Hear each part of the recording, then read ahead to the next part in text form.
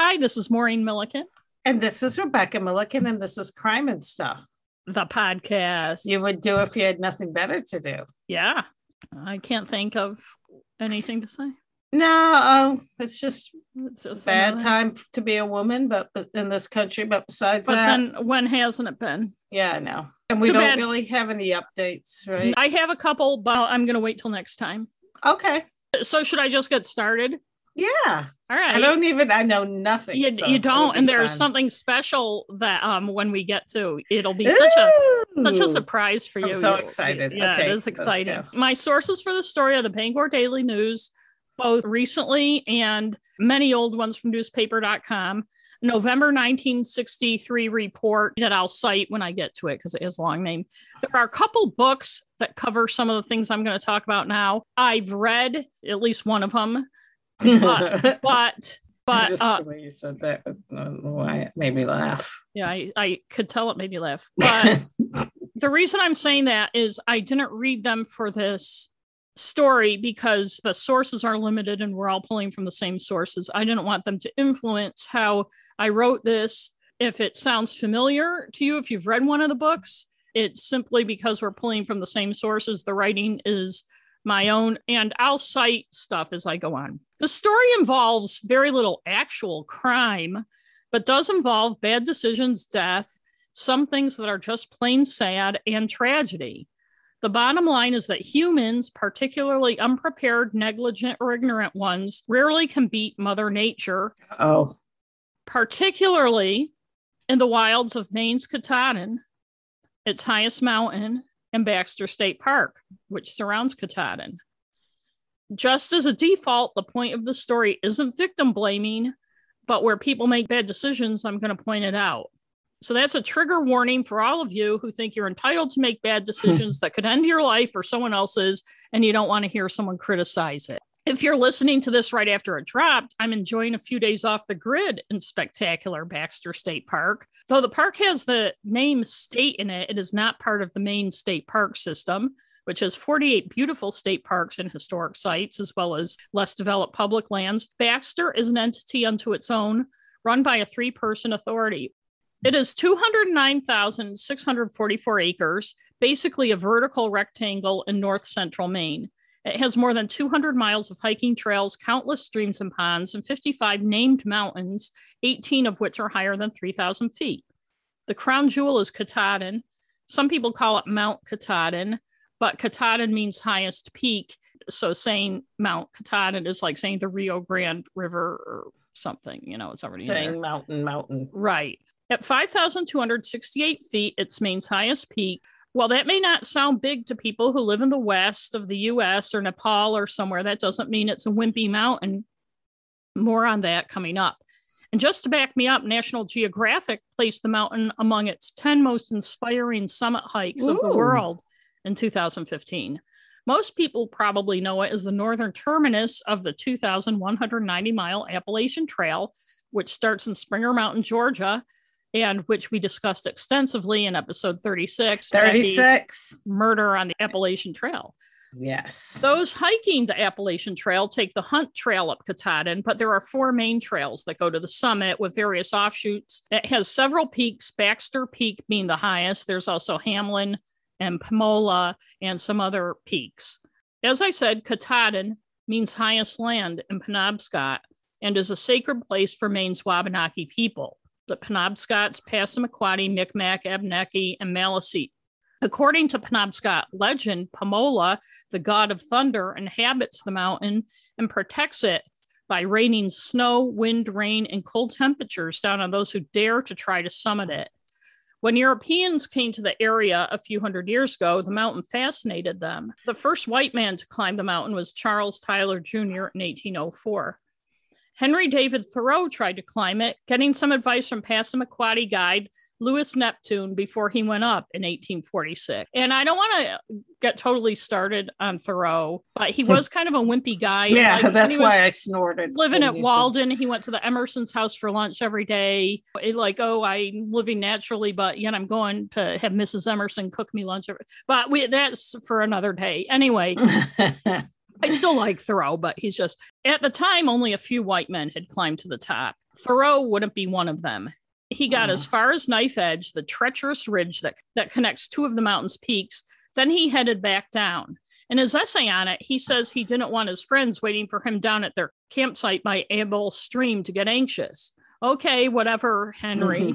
Well, he got farther than I ever got. Yeah, I know. In fact, this would be a good time. I should have said it earlier that we've gone camping up there many times as a family. We first went, I think it was 1975, because it was cheap and our dad liked cheap or free outings. We were never going to go to fucking Disney World or anything. Yeah, I know. There's a misconception among a lot of people that you only go to Baxter to hike Katahdin. I've never hiked Katahdin. I never planned to hike Katahdin.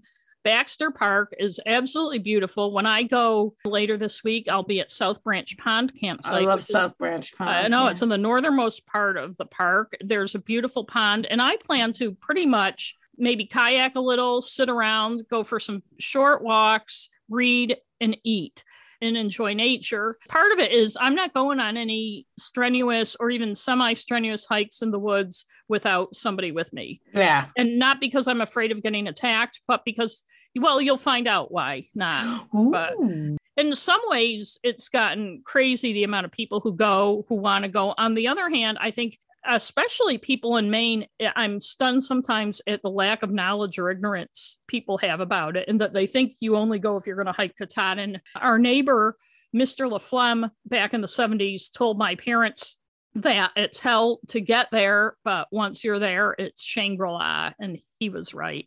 Percival Baxter, the governor of Maine in the early 20th century, was a lover of the outdoors and also had a fascination with the mountain. He first visited the park in 1903, and as president of the Maine Senate, then as governor, he tried to get the Maine legislature to make it into a protected state park. His concern was real. Neighboring New Hampshire was building an auto road up 6,200-foot Mount Washington, and Baxter recoiled at the idea of what development of the Katahdin area would bring. Although I have to say they're two totally different types of mountains and areas. A group did try to build a road up Katahdin back then, but it's a whole different mountain, and it proved impossible to do. Good. Lucky for Baxter and everyone else.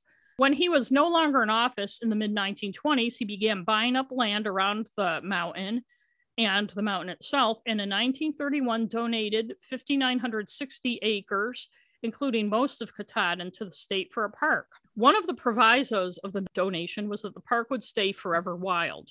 As the park's website points out, preserving nature and wildlife is the priority. Humans are not. I just want to interrupt you to ask you. I just remember last time I stayed there, you weren't even supposed to be playing it, like you couldn't play a radio or something. Right. And that's true. And I'll kind of get to that, but that's true. It's carry in, carry out. There are no garbage receptacles. There's no potable water. They have very basic outhouses. There are quiet hours after 10, but even before that, you're not allowed to have a radio. You won't get cell service there. A lot of people who visit or want to visit the park don't read the website and don't get that. You'd think they would, since it's so easy to research these days, but check out TripAdvisor, Trusted Reviewer, or some other review sites. There are the inevitable one-star reviews. It blows my mind. People giving Baxter State Park a one-star review. Most of them complain about the fact that they couldn't bring in their dog. It's a posted rule, and it has been a rule for 100 years. Well, yeah. Because it's a wildlife sanctuary, and you can't have dogs in a wildlife sanctuary, aside from the fact that dogs are noisy. People either don't understand that or they don't bother to find out.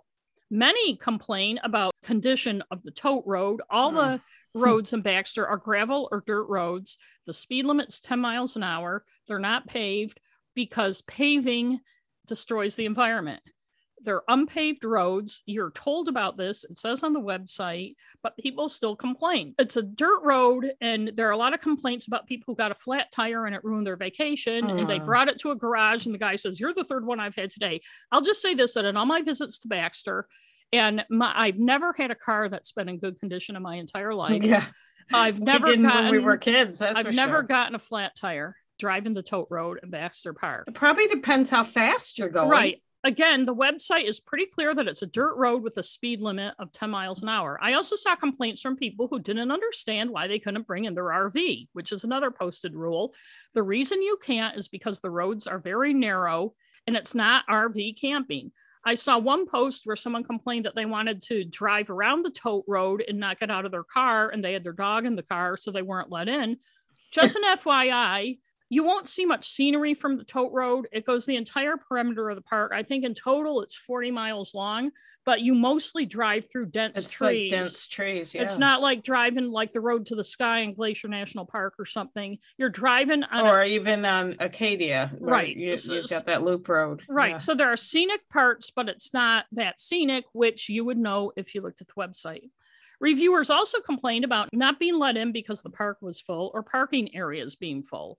The park limits how many people can use it because, again, it's not about you, it's about nature. And that's something else that's pretty clear on the website. They do limit how many people can be in there. People complain about that. But again, there's a reason. Those are all the rules meant to protect nature. There's a whole other set of rules that are meant to protect people from themselves. A few years ago, I read a review or blog post, I can't remember which, and couldn't find it for this story. It was about 10 years ago, in which a young man in his 20s and his buddy went up to the park from Massachusetts to climb Katahdin. The ranger, if I remember right, wouldn't let them because it was too late in the day. They were wearing shorts and t-shirts and light shoes, didn't have proper provisions or equipment, etc. The guy who wrote the thing was damning in his criticism of the ranger and the park. The general theme being he knew what he was doing, and even if he didn't, it wasn't the ranger's business to tell him what he could and couldn't do. When you get to the gate, there's a ranger there.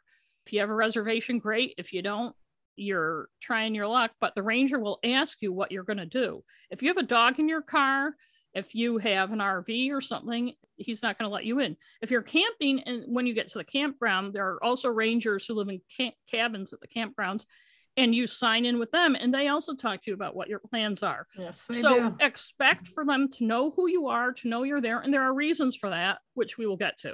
They're kind of like bouncers at an exclusive club. Right, but they're there to protect you, too. No, they're very nice. Yes, they are. Thoreau, after he left Katahdin, wrote that Pamola is always angry with those who try to climb Katahdin. In his essay, Katahdin, which I've linked on our website, he wrote, someone climbing the mountain will find, quote, vast, titanic, inhuman nature has got him at a disadvantage, caught him alone, and pilfers him of some of his divine faculty. She does not smile on him as in the plains. She seems to say sternly, why came ye here before your time? This ground is not prepared for you. Is it not enough that I smile in the valleys? I have never made this soil for thy feet, this air for thy breathing, these rocks for thy neighbors.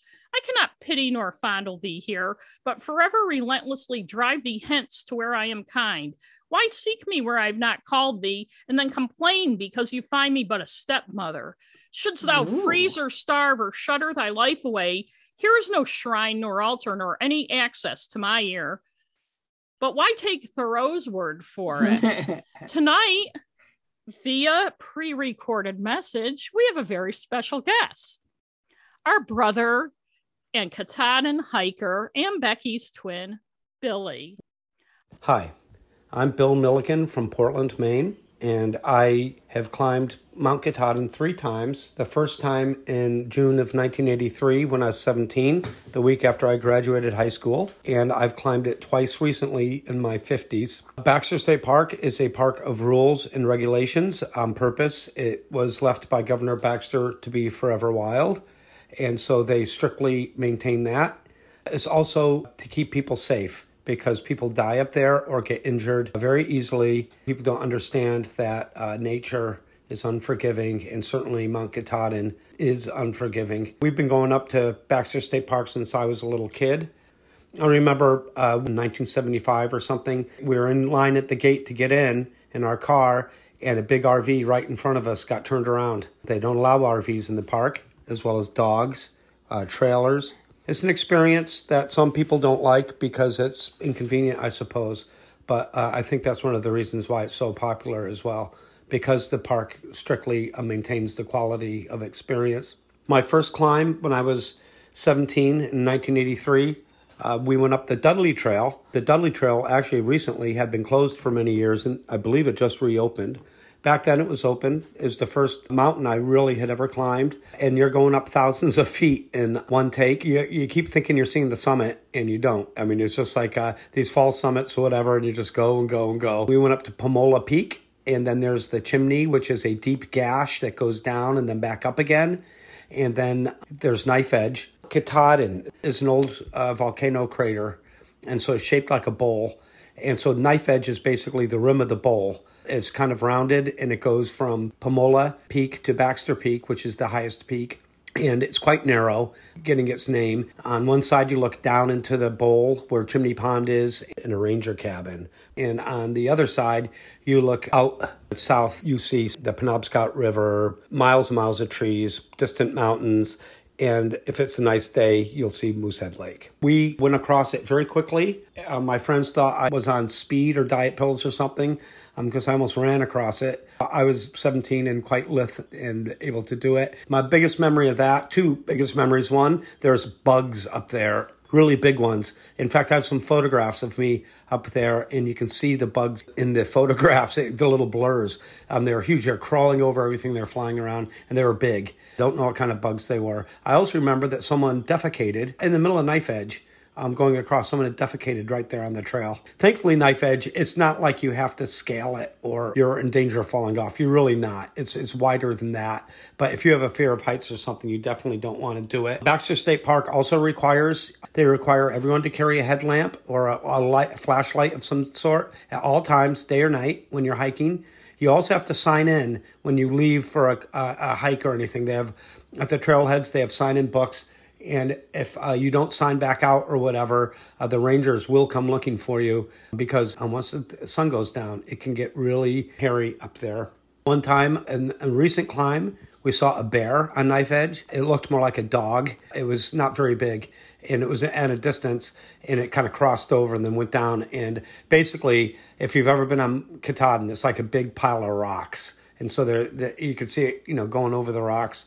It was kind of interesting. I don't know what a bear would be eating up there because it's quite high and desolate. When you climb, you have a good 10 or 12 hour hike ahead of you. I don't care which trail you take. There's multiple trails up or down, and you can take a combination. You certainly want to take plenty of water. Water is probably the most important. You want to have good foot gear. I know people who've ruined their feet climbing Katahdin. Years later, their feet still hurt from that hike. You say, oh, it's only a mile. Mount Washington's higher. I've done the Whites, whatever. Nothing compares to Katahdin. It's very rugged, and it will just take it out of you. One of the recent climbs we did is getting later in the day, and we still had a number of hours. And in fact, we didn't get back. It was getting dusk when we got back to our campsite, but we are up on Knife Edge. We're just approaching the chimney and then Pamola Peak. And from Pamola, there's the Helon-Taylor Trail, which is like 3 miles and takes us back to our campsite.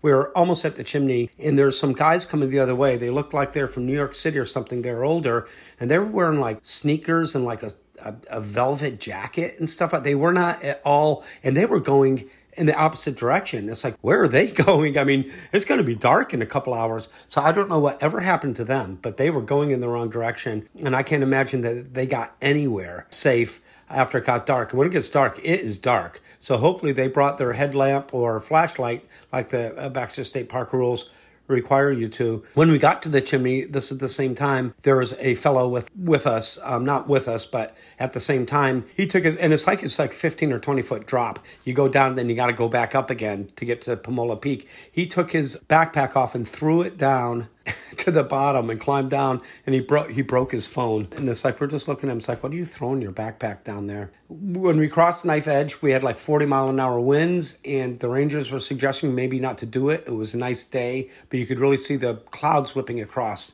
the top of the mountain. But when we got up there, it was fine because the wind kind of pushed us against the cliff face. So it wasn't blowing us off. It sounds kind of scary, but it actually really wasn't. So if you're going to climb Katahdin, another thing you need to know is the campsites fill up very quickly. You need to make your reservation months in advance, or you can do a day trip, in which case you would have to rent a campground outside of the park and come in. They open the gates, I think, at 6 in the morning. The tote road, you go 25 miles an hour, and it's very slow. So you're better off getting a campsite in the park so you can start your hike early, because you will be hiking all day long. So those are my experiences with Baxter, and particularly Mount Katahdin.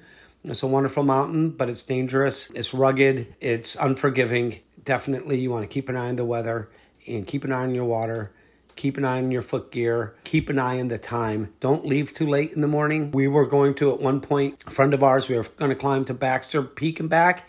He wanted to do the knife edge. And it's like, well, he's going, it's only a mile. Well, we were up there, and he did about halfway and turned around and came back, and we barely made it down in time. Just because it's a mile of maybe some of the hardest hiking you're ever going to do. And you really have to pace yourself, and you have to know your time, know your turnaround time, and be ready to turn around. If you don't finish your goal, that's okay, because you don't want to get stuck up there after dark. Believe me. I think one of the biggest problems people have when they climb Katahdin is underestimating it.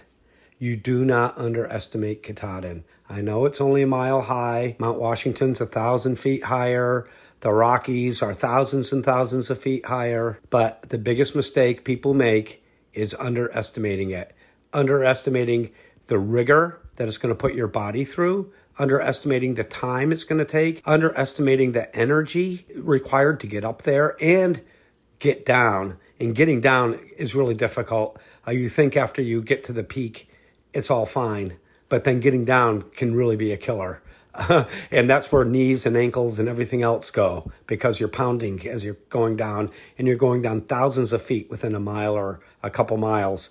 So it's quite steep up, but it's also quite steep down. In these modern times, people don't understand nature is there, and they will be rudely awakened that human beings are frail, mortal animals stuck on this huge rock pile, and it simply does not care.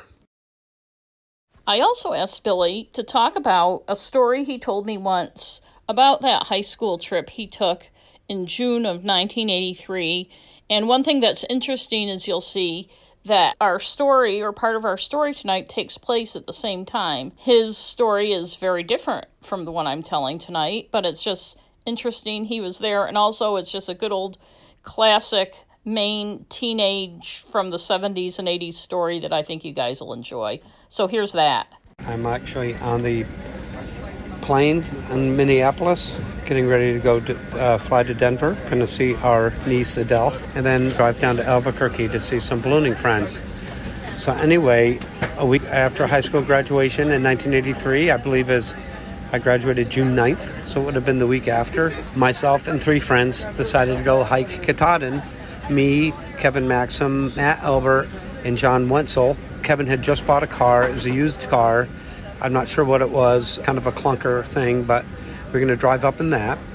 And so we all gathered together, put our bags in the car, and we're driving up.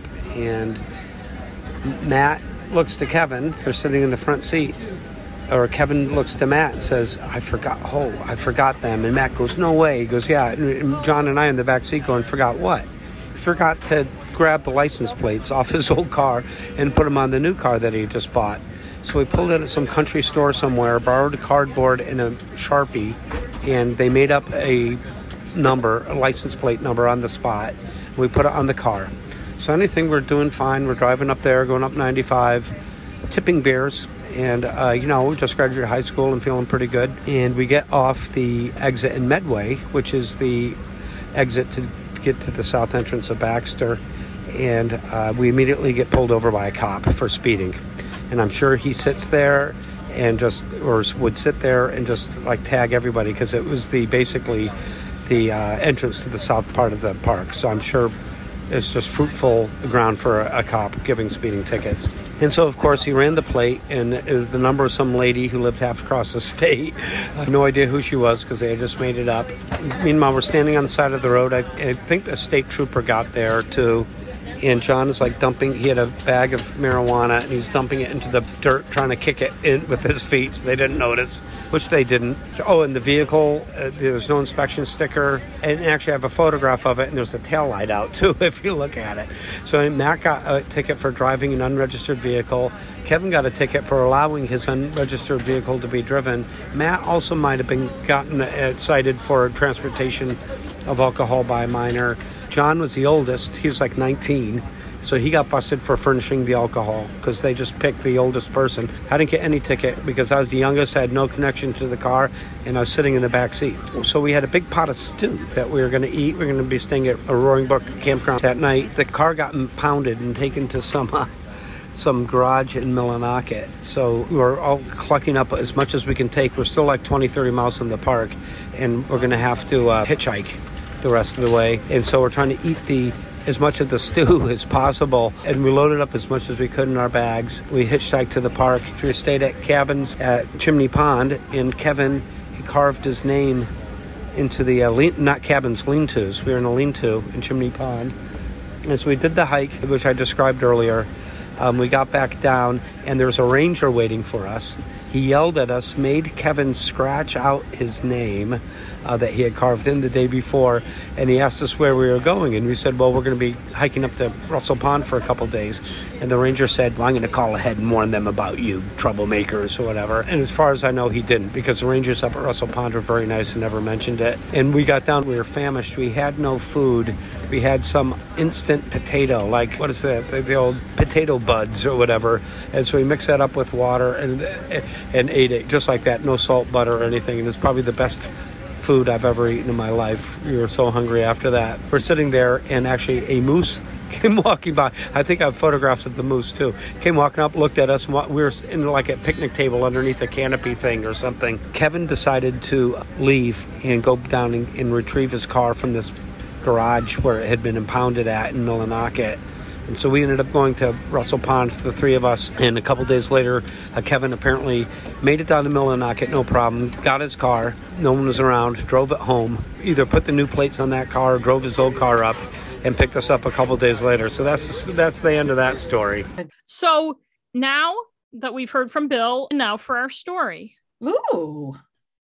Okay. I thought that was a story. Yeah, I know. There was crime. There was more crime in that story, probably. I know. And he's a lawyer.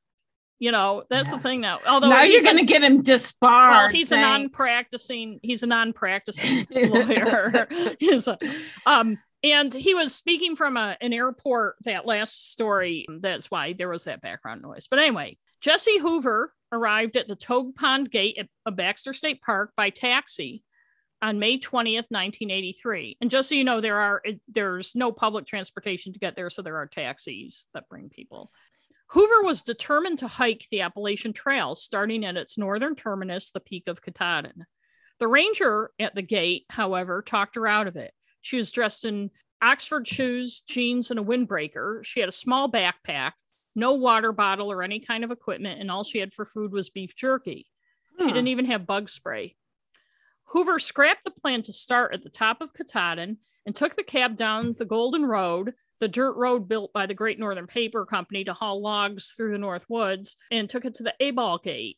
That gate is where the trail crosses Aball Stream, and by doing so, she was cutting the 7 miles of her planned Appalachian Trail through hike off, but she was still determined to do the rest of the 2,190-mile route. Well, that goes through 14 states and, as I said, ends in Springer Mountain, Georgia. She'd already come a long way, almost the exact same distance, on a Greyhound bus from her home in White Settlement, Texas, a city on the outskirts of Fort Worth.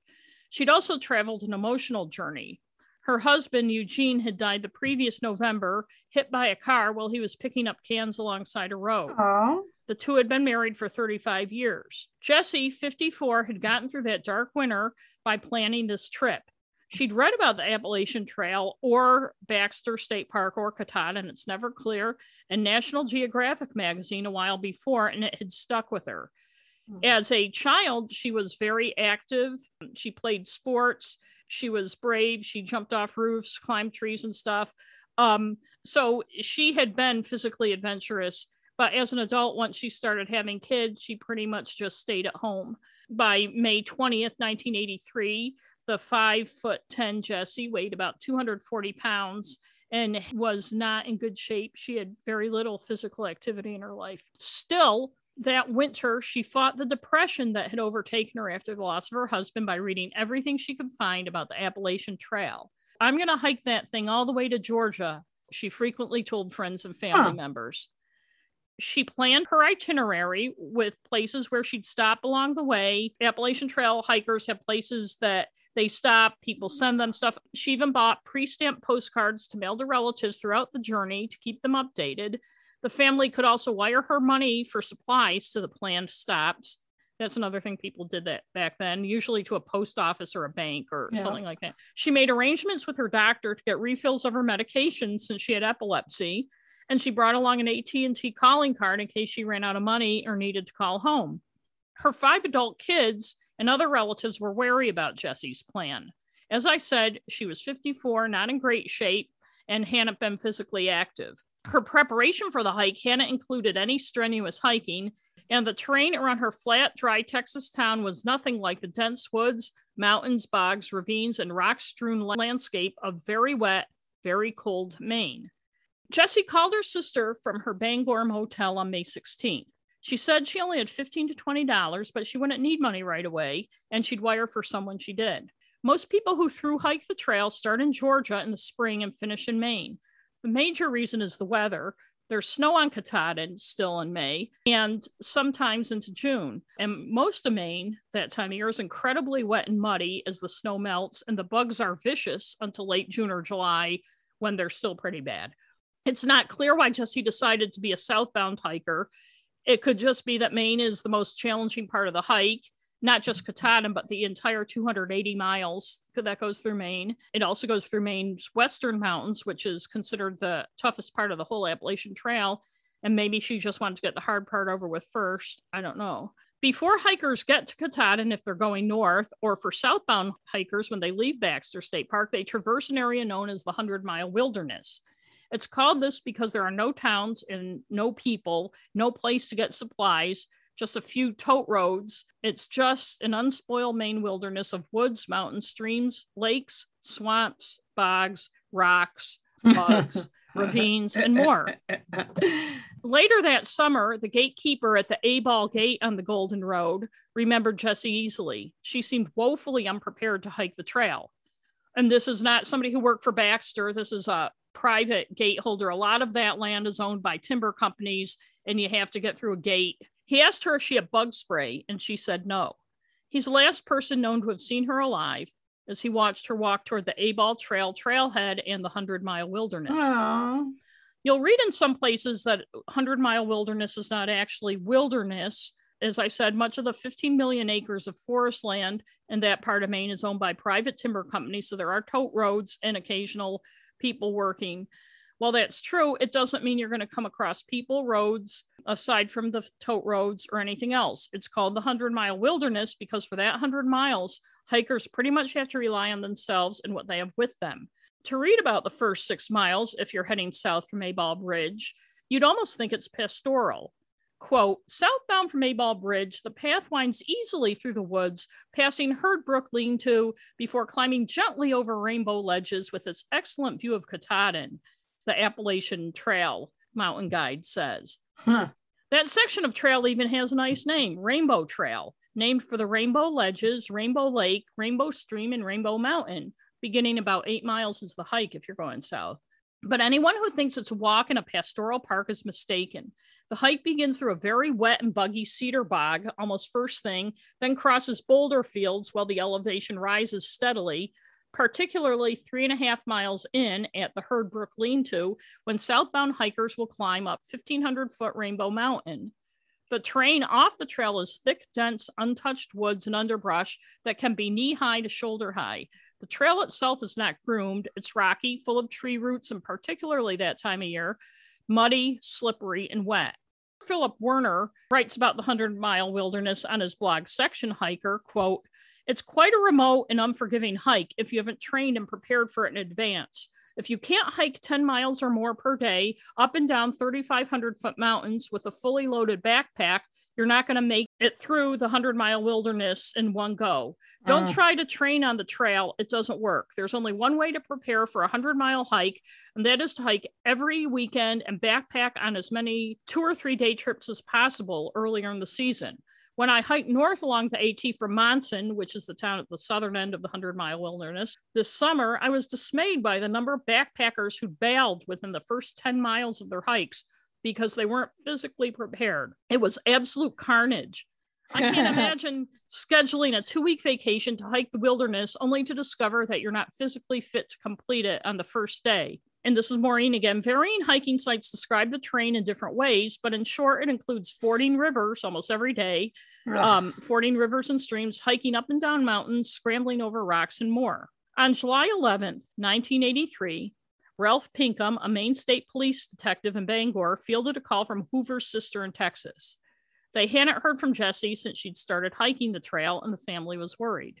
This was 6 weeks after she had started. Pinkham talked to the Baxter Park authorities and found out about Jessie's interactions with the rangers on May 20th when she'd wanted to climb Katahdin, and also talked to the A-Ball gatekeeper who had seen Jessie go into the 100-mile wilderness, then handed off the investigation to the Maine Warden Service.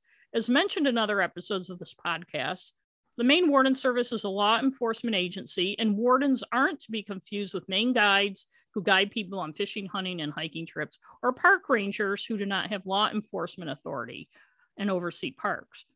Warden David Sewell was assigned to the case. Sewell was intensely familiar with the area Jessie was last seen.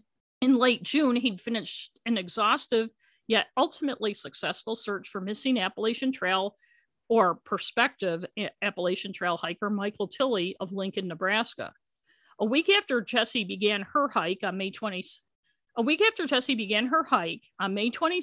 Tilley, who intended to through hike the trail going south, started his morning at A-Ball Bridge, the same spot Jessie did. 3 miles down the trail, he left his 80-pound pack on the trail so he could, quote, scoot ahead and find a place to camp. His intention was to quickly move forward, leave the trail to find a camping spot, go back and get his pack, then continue his hike to the camping spot he'd found. Yeah, I'm not sure why he didn't plan to camp at the Herd Brook Lean-To, which is 3.5 miles into the hike.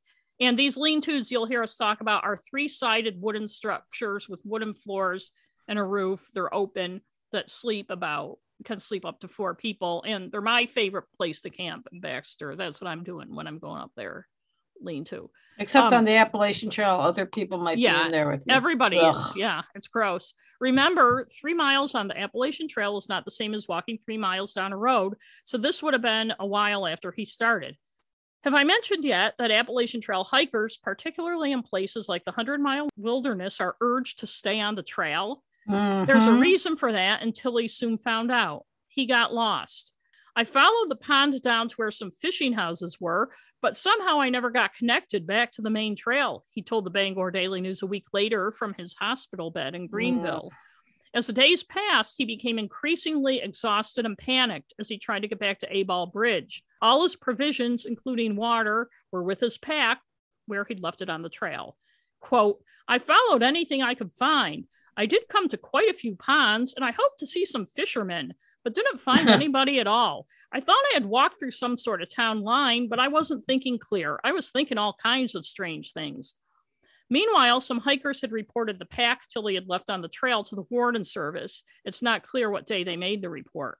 The head warden in the area at the time was Patrick Dorian, who would later become commander of the Warden Service. He wasn't concerned at first. People were always reporting equipment on the trail, and usually it belonged to a hiker who was very much present. You may not remember, but in our 2017 Murder on the Appalachian Trail, when talking about another missing hiker, Geraldine Largay, I'd said it's the practice for hikers to leave their pack on the trail if they leave the trail to relieve themselves or something. Yeah. This is because it's easier to maneuver in the untamed woods without the pack. And also, if something happens, people know where you left the trail. And by the way, if you want to hear more about Geraldine's case, I talk about it in episode 59. Also, we mention it in episode 36, but I also talk about it in episode 59. Anyway, when the pack was still on the trail on May 31st, the Warden Service got to work. Besides Tilley's provisions, all his identification was in the pack, too. Dorian called Tilley's parents in Nebraska to get some information. It would help to know, for instance, what direction he'd been hiking in. They told Dorian Tilley had started the morning of May 27th from A-Ball Bridge, so the wardens knew he was a southbound hiker. A quick search turned up nothing, so they posted a missing hiker bulletin at the Warden Service Greenville headquarters. On that Wednesday morning, June 1st at 5:30 a.m., 17 wardens and 5 members of the Wilderness Rescue Team from Waterville began a search for Tilley, and included both air search by at least 2 planes and a ground search. The wardens, while searching in the Herd Pond area, which is about 3-4 miles down the trail from A-Ball Bridge, came upon a camp owner on the pond who reported to the warden service that he'd found on May 28th that his camp had been broken into. Oh. On the table was a $5 bill and a note that said, "I'm lost, I'm freezing, sorry I broke in." The camp owner basically shrugged and used the note to light his fire. Well, he's probably used to people. Yeah. I mean, the guy wasn't there anymore, you know. At 11:15 a.m., nearly 6 hours into the search, Warden Gary Sargent and Corporal Charlie Davis heard someone hollering while they were searching an area south of Big Beaver Pond. There, they found Tilly slumped against a tree wearing only a t-shirt, jeans, and boots. All of his clothing was soaking wet. And the Bangor Daily News story says, quote, "He was hungry, exhausted, and bitten by the bugs." By the bugs. By the bugs. The two wardens had to carry him to Big Beaver Pond, where he was loaded onto an airplane, you know, the kind that can land on the water, and flown to an ambulance, which took him to Dean Hospital in Greenville. "I pretty much collapsed, especially coming out with those wardens," he told BDN. He said he'd even blacked out a few times. The hospital said that among his other ailments, he had immersion feet, which you may know better as trench foot. Thank you, World War I, and happens when your feet are constantly wet with no break. It results in tingling or itching, pain, swelling, cold and blotchy skin, numbness, and a prickly or heavy feeling, blisters, dead tissue that falls off and can necessitate toe or foot amputation if left untreated. See, and people wonder why I don't go outside. I know, shit. Yes, Tilly's is a harrowing story. He went off the trail just a week after Jessie Hoover embarked on her hike from the same spot. Tilly was 23, 6'1" and 150 pounds. So he was young, healthy, and in good shape. And yet, if he hadn't been found when he had, he likely never would have been found alive.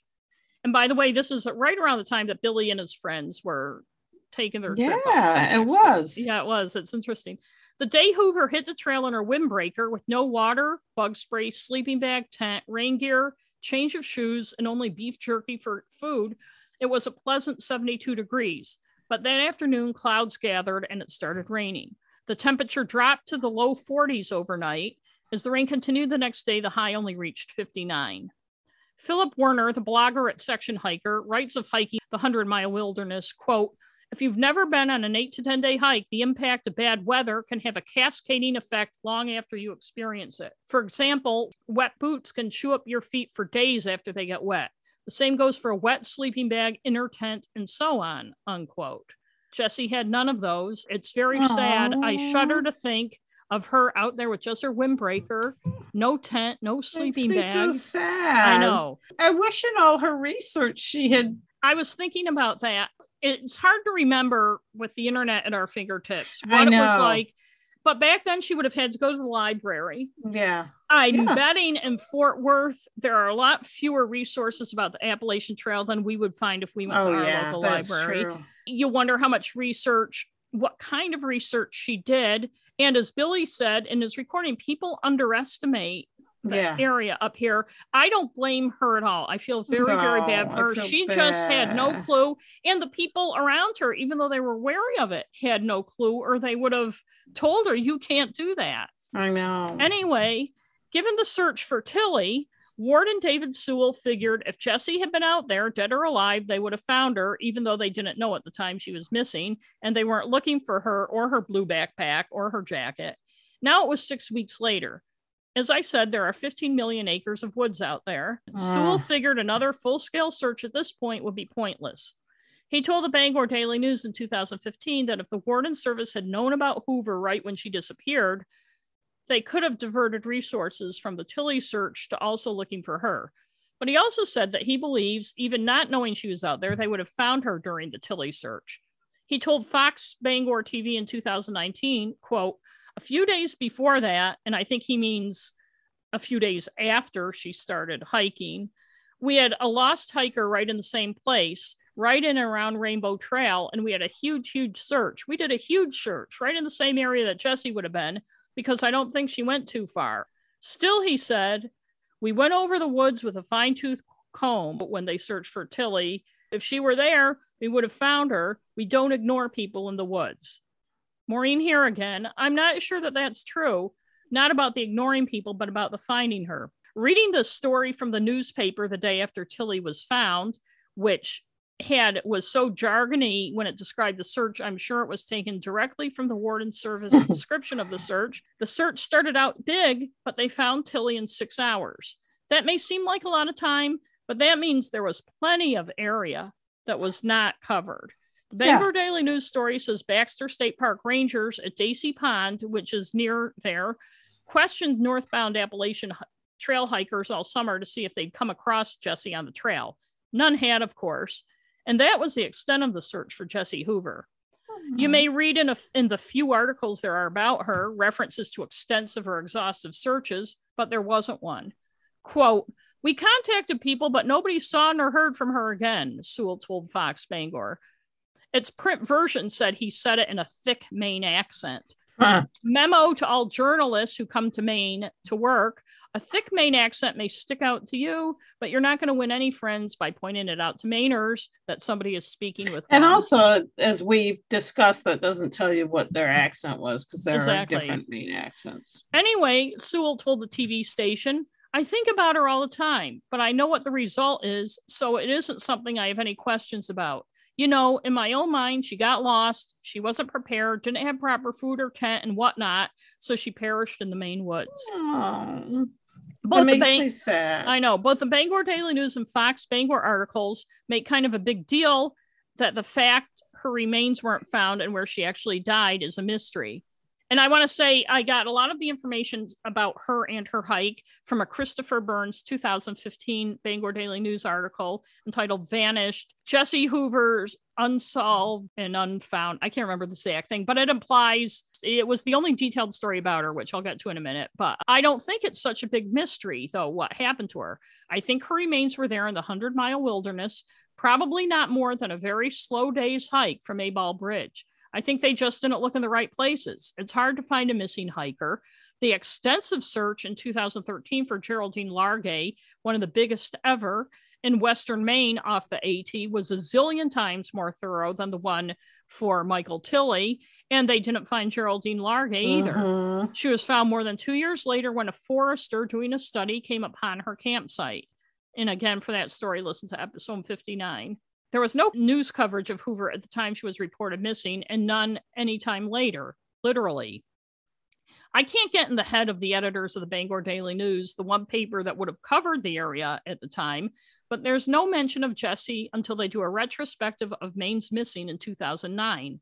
That said, I know that in 2017, when I was researching another episode using the newspaper archives at the Maine State Library, I came across like a 3-paragraph story from July 1983 saying the Maine State Police had received a report that she was missing, and it was obviously just a little thing from a press release. I think I saw it in the Kennebec Journal or some other paper, not the BDN, and I'm sure they just picked up a press release from the state police, but nobody ever followed up, and there was never anything more. Then the Bangor Daily News did that Chris Burns story in 2015 that was great. It talked to her daughter, Mary Yadlin, her son, David Sewell, the warden, and it was a good story. Then in 2016, they did a story on how reporter Chris Burns researched the 2015 story, you know, that it was this remarkable act of journalism. And I was going to wicked make fun of them doing that, because while his research trail was good, it was something that should be basic journalism. And I kept reading it, waiting for the big astounding thing he did. And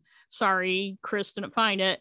Also, they have a caption that says Geraldine Largay was lost in the 100-mile wilderness, which she most certainly wasn't. She was lost nearly 100 miles to the west of the 100-mile wilderness, the southern entrance in Monson. But anyway, like I said, I was going to make fun of it. But then reading that article, he says the only mention of Jessie Hoover is in a column I wrote for the Kennebec Journal in 2013. He even quotes it. And here's what he wrote about me. Despite all the coverage of the Largay case, Hoover's name came up only once in a 2013 column by Kennebec Journal columnist Maureen Milliken. There weren't dozens of stories about the missing hiker and a search for her. Milliken wrote about the few scant details known about Hoover, her name, height, weight, and that she disappeared.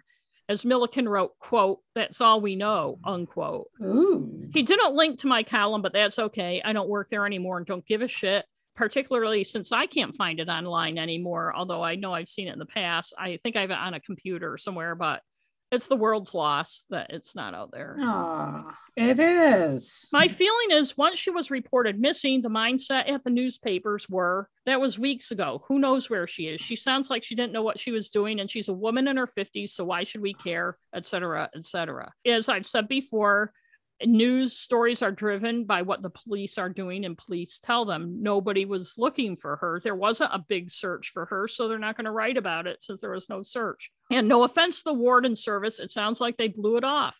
Granted, it was 6 weeks later and they had no clue how far she went, but it doesn't take Sherlock Holmes to figure out she wasn't prepared to go far. I think that they didn't want to expend the resources 6 weeks later, given that if she was still in the area, it was a search for a body, not a person, and they had other bigger fish to fry.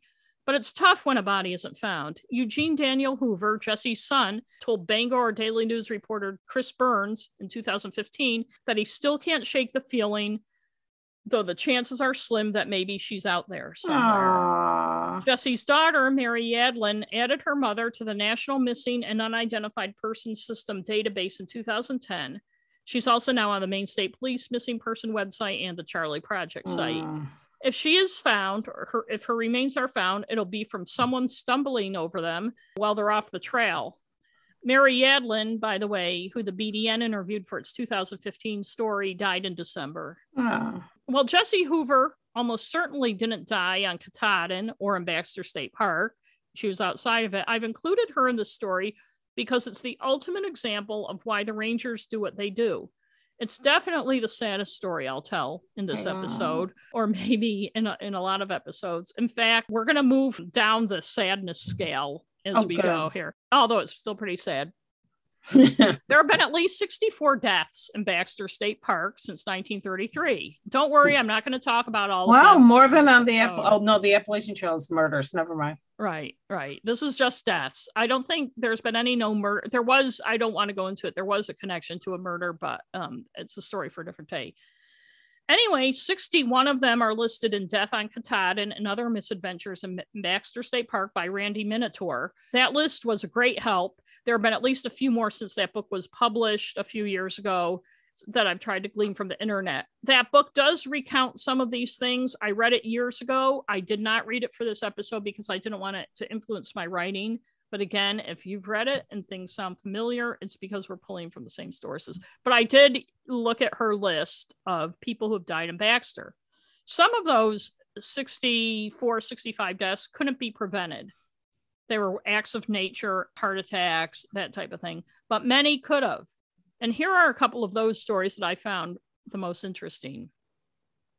Well, there are several accounts of this first story, including in Death on Katahdin. I've gotten most of my information from the 25-page November 1963 report that the governor at the time, John Reed, commissioned for the Maine Warden Service and Maine Department of Inland Fisheries and Wildlife to do. And also Bangor Daily News stories from that time, and ditto for the story that comes after as far as the Bangor Daily News. 20 years before Jessie Hoover took her fateful height, at 5 a.m., on October 26, 1963, friends Helen Maurer and Margaret Ivasick set out from their Boston area homes for a weekend at Baxter State Park. Maurer, 50, of Concord, Mass., was a seasoned hiker. She'd been hiking the Northeast High Peaks since she was 9, including New Hampshire's Presidential Range, which has many 4,000-foot peaks. Ivasick had only taken up hiking 3 years before when her husband died. The two, both widows, worked together at Railway Express Agency in Boston.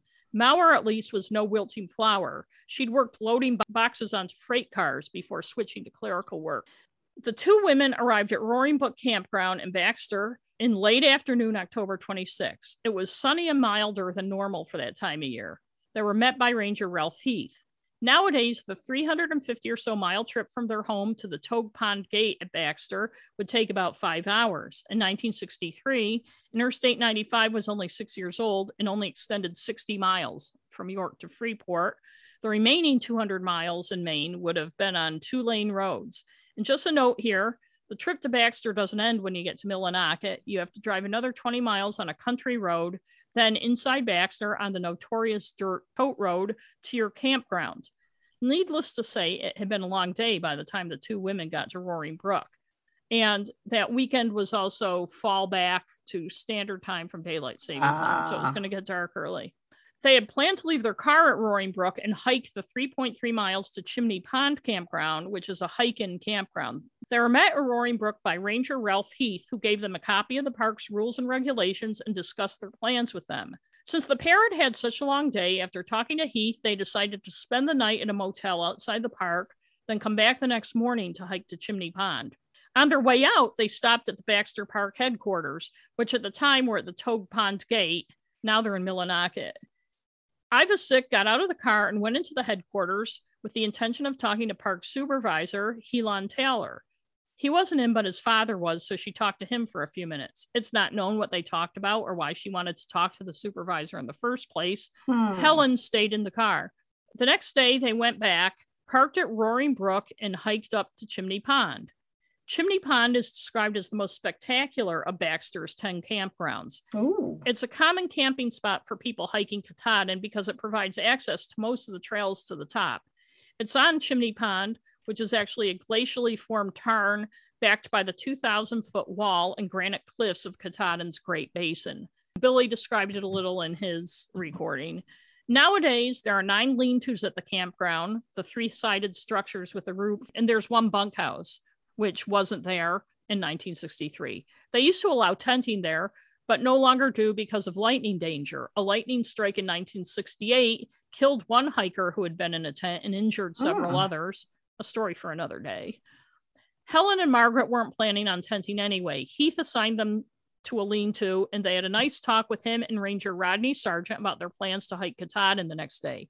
They were the only people staying at the campground that late October. Then, as it is now, the park officially closes to camping on October 15th. That's why Appalachian through hikers who are northbound are rushing to get there before October 15th. If you want to camp there, and this was true in 1963, in a hike Katahdin, you have to register specially with the park before you get there. You can't just show up and do it. The weather had been beautiful and warm on Sunday, October 27th.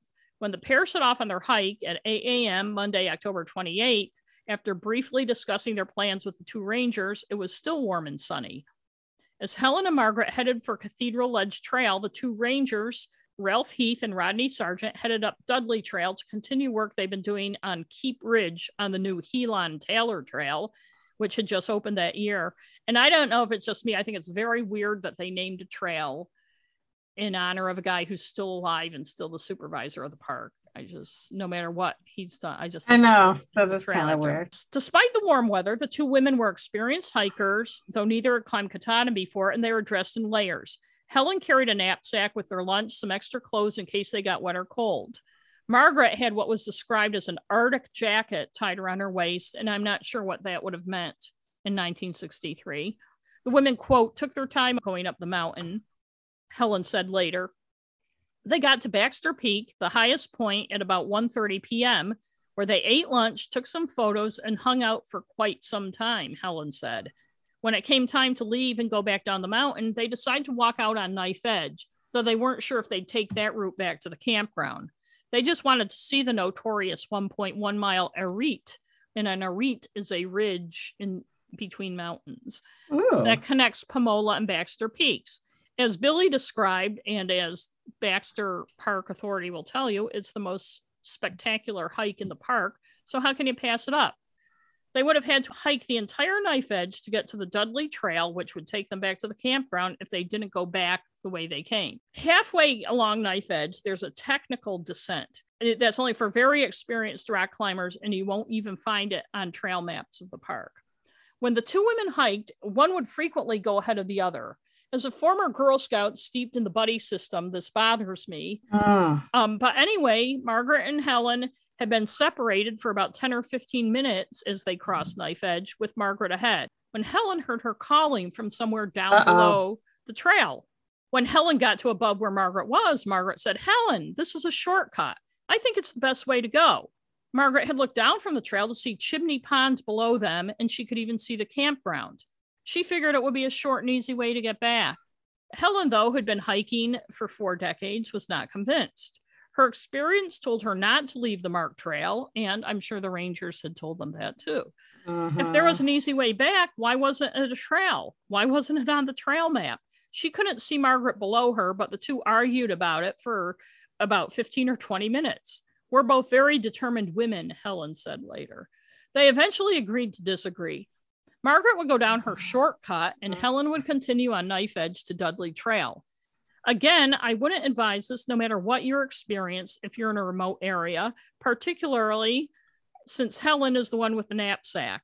When hiking, the rule is to stick together and err on the side of caution. As Helen continued along Knife Edge, she frequently called out, hoping to maintain voice contact with Margaret, but she wasn't successful. After a bit, she came to the top of tactical rock climbing trail I mentioned. There was a sign that cautioned that only experienced climbers with ropes and tactical equipment should take that route. If you look at a Baxter State Park trail map, as I said, most don't show this trail on the map. It's not for hikers, and they don't want people assuming it is. Helen became even more concerned.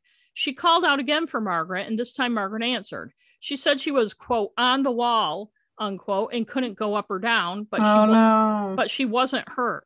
Helen told her to hang tight. She'd go down to the campground by the Dudley Trail and get help.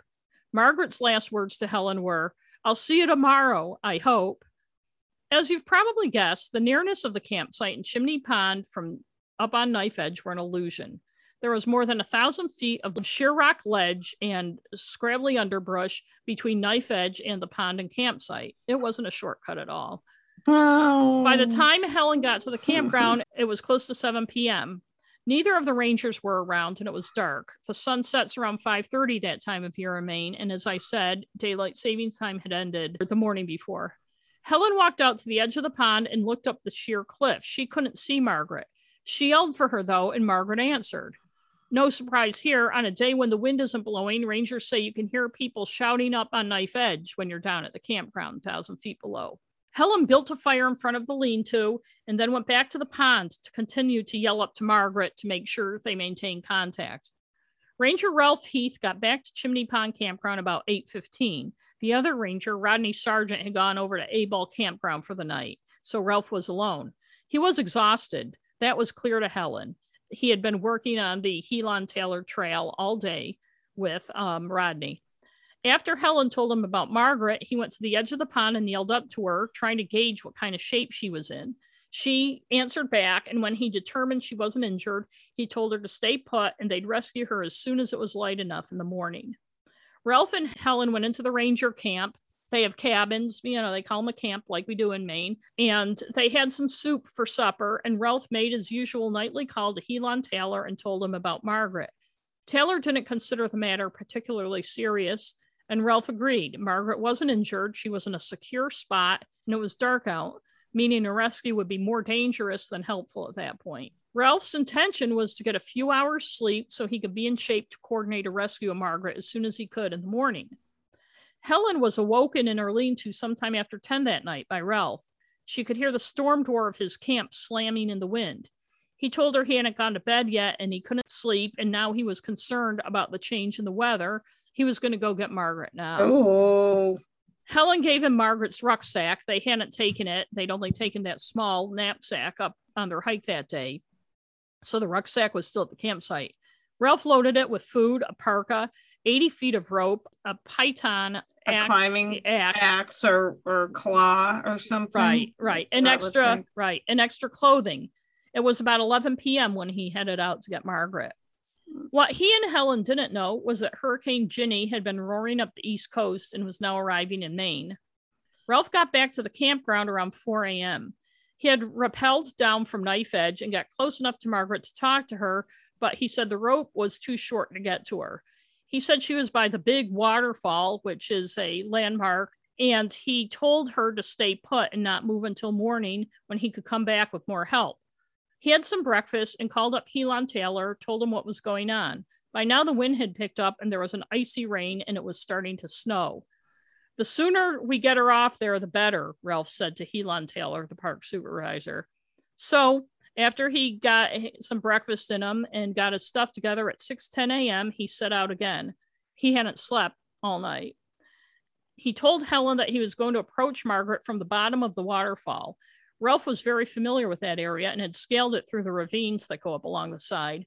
He could scale it all the way up to knife edge without a rope when the weather was good. He'd done it several times. He seemed confident he could get to Margaret. As he was walking away, Ranger Rodney Sargent called the Rangers' camp.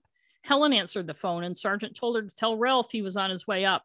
Helen called out to Ralph that Rodney was on his way, and Ralph responded, "Fine, thank you," and kept going. I don't think he said it like, "Fine, thank you." I think he said, "Fine, thank you," and he kept going. Helon Taylor, the supervisor, had told Sergeant and Ranger Owen Grant to get up to Chimney Pond to help with the rescue. Sergeant had started for Chimney Pond immediately and got there around 7:30. Grant made it to Chimney Pond by 8 a.m.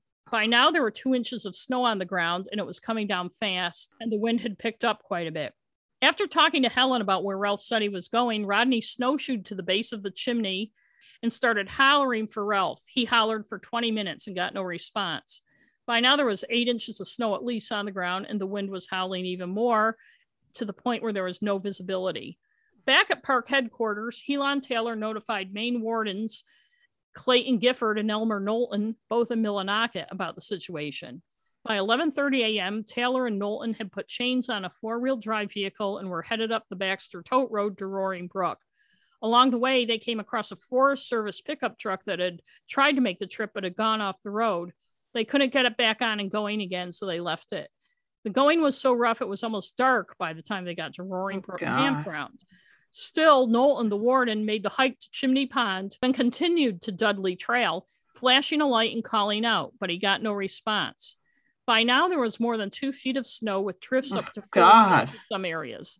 Knowlton tried to find a trail that Ralph would have made in the snow, but he couldn't find anything, of course, because so much snow had fell. Yeah. He estimated it was about 28 degrees in the park and about 18 degrees in the basin. It was going to be a busy 24 hours or more for the Maine Warden Service and other Maine rescuers. By Wednesday morning, 6 people were reported missing in Maine's woods and mountains, caught by surprise by the storm. Besides Margaret Ivasick and now Ralph Heath, they included all hunters, a Bangor man, Charles Jellison, lost in Edinburgh in Penobscot County near Bangor, 2 Loring Air Force Base airmen up in Aroostook County lost in Sear Plantation, and another man lost in Industry in Franklin County in western Maine. To make matters worse, though Hurricane Ginny had blown through by Wednesday morning, a coastal storm had roared in, bringing more snow, ice, freezing temperatures, and wind to the state. The Bangor Daily News reported that aside from the Park Service rangers and wardens looking for Margaret and Ralph, a team of experienced mountaineers from the University of Maine were also on their way to the scene by Wednesday morning. When Warden David Priest, who was the warden's supervisor for the area, heard about the missing woman and park ranger on the radio news Wednesday morning, and although that may sound weird, they were spending all Tuesday looking for her, and also a lot of the state had lost its power because of the storm, which made communication more difficult. So David Priest, the head of the warden service for that region, heard about it Wednesday morning, the day after Ralph Heath had set off to rescue Margaret. Priest rounded up several wardens and headed for the park through hurricane winds and 2 feet of snow. At Roaring Brook, as the wardens got their gear together, 2 woodsmen came out of the trail saying they couldn't make it to Chimney Pond because the snow was too high. Priest, who by this time was in charge of the rescue effort, led the wardens up the trail where they ran into Ranger Rodney Sargent.